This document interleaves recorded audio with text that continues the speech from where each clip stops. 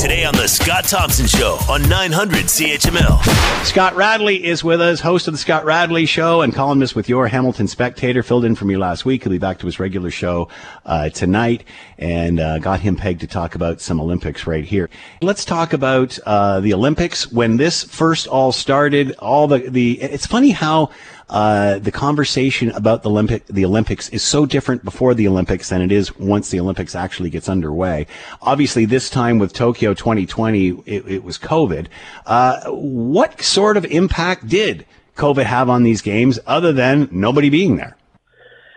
Well, that's the big one, obviously. But, last week while you were off, we had Eleanor Harvey on. She's from Westdale. She's a fencer. She was there for her second game. So she actually had some context to compare what happened in Rio to what happened here. And, she said basically that she was poked in the brain with those swabs, like, endlessly. Yeah. The Athletes Village, now stuff we don't see, but the Athletes Village, which is, usually a very social place where you gather and talk with people from other countries and all the rest. It was, you go to your facility, you come back, you get something to eat, you go to your room. I don't know that we saw all the impacts, but I think for the athletes, from the sounds of it, there was a very huge impact on how these games were.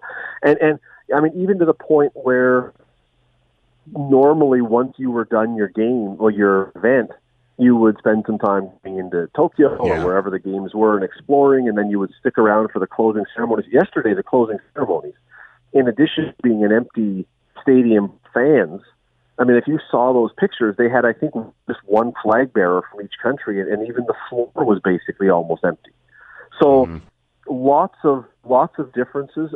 Not all, although the fans, obviously, as you say, the fans were the big one. But that was a really obvious and really a one that affected things. Because I even think the coverage, when you watch and there's no fans, you lose a lot. You lose a lot of the atmosphere and the excitement without that roar. Despite all of that, Canada has one of its best showings. Talk about Team Canada's performance. Phenomenal performance. And, the first half of the games, all the talk was about why are our women doing so well and our men aren't. And the back half of the games, the men, I don't say they stole the show, but certainly with some of the medals that they won, Andre DeGrasse winning gold was enormous, and winning the decathlon was enormous. And then, of course, the women's soccer. There were one of the great things about Canada's games this time, and why I think for a lot of people they were seen as so successful, was not just the number of medals, which was great, but also in those which medals were won.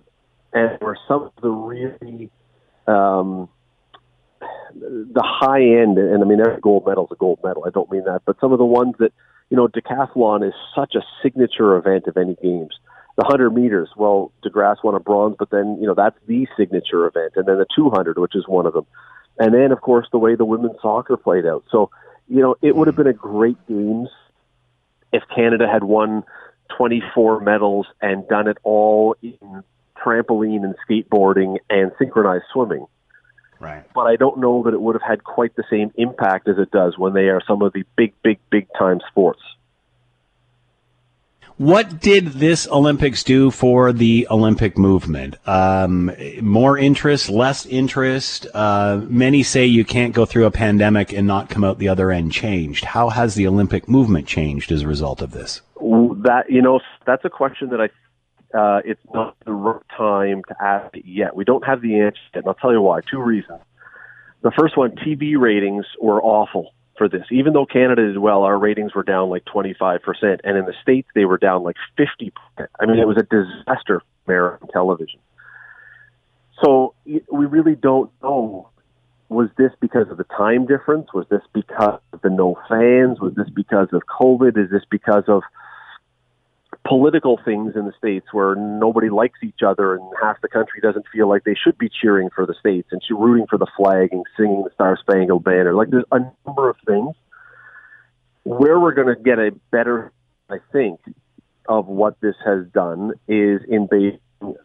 But even then, it's going to be really, there's going to be a lot of questions because you now, not only it's the Winter Olympics, which are never as big, you're going to have an equally difficult time difference, and you've got the geopolitics of this where a lot of people are saying Western countries, democratic countries, shouldn't even be sending their athletes because of China's behavior. And, here in Canada with two Michaels that you've covered so well. And I mean, I don't know when we know the answer. We may not really know the answer to that question until Paris 3 years from now in 2024. And if, that's not as big a time difference. It's much easier to watch. It's a country that I think most people can be happy with hosting it and feel good about. If everything returns normal, if there's full stadiums, and if the TV numbers are all back, then the answer, I think, to your question is nothing changed.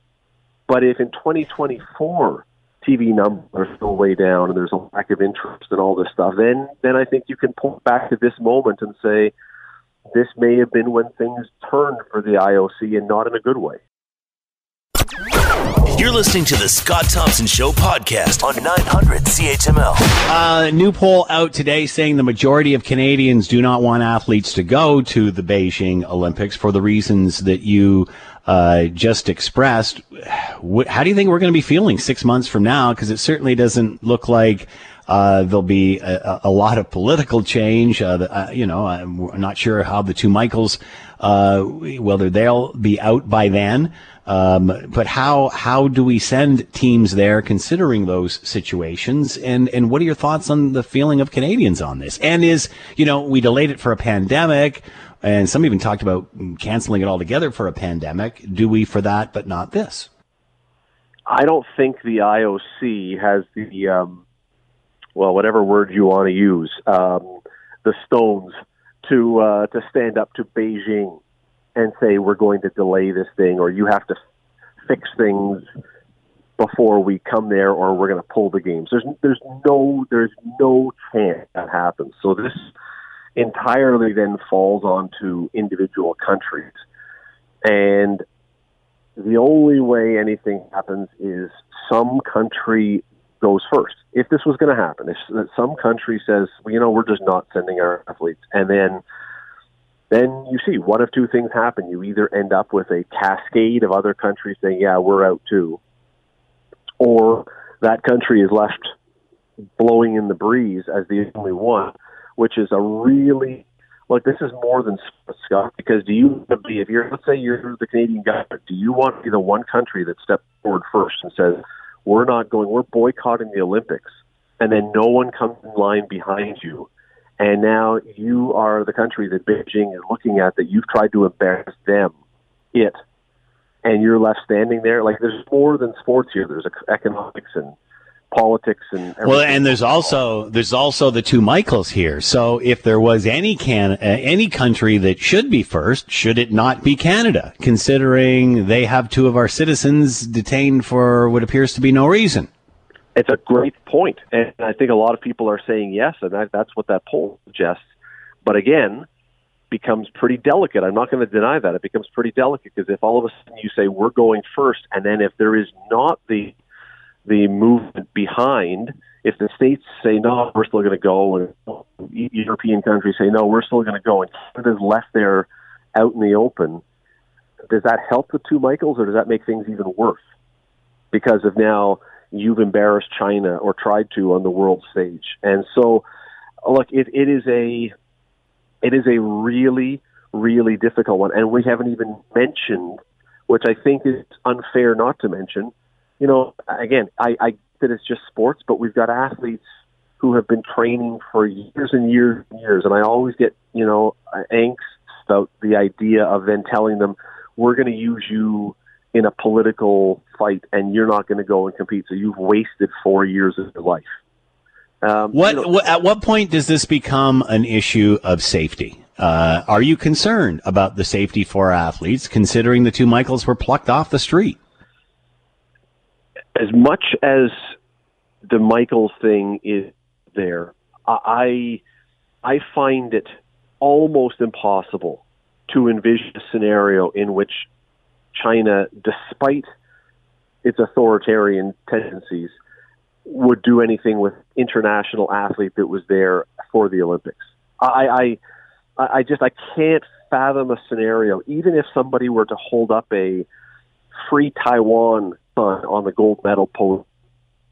I can't envision Chinese authorities walking into the stadium and arresting that person or stopping them at the airport. There's just the international blowback, not just now from one or two countries, from everywhere.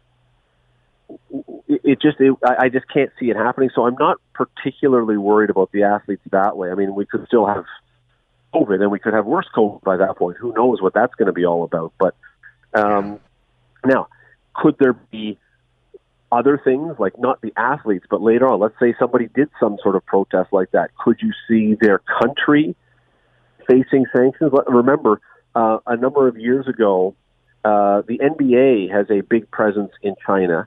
And a number of years ago, the Houston Rockets general manager made a public comment about something that happened in China, and that cost the NBA like $1 billion in blowback afterwards. The general manager wasn't arrested in that or anything in China, but it was a big, big financial blow. So you could see countries paying a price afterwards. But no, I'm not worried about an athlete being imprisoned or something. I don't think I should. Maybe I should be, but I don't think I am. Scott Radley with us, host of the Scott Radley Show. He is back in his regular time slot tonight, and of course, columnist with your Hamilton Spectator. Scott, as always, thanks so much for the time. Be well. Thanks, you too, and be way harder on Ted, please, in the future. I will take that advice. Thank you so much. The Scott Thompson Show, weekdays from noon to 3 on 900 CHML.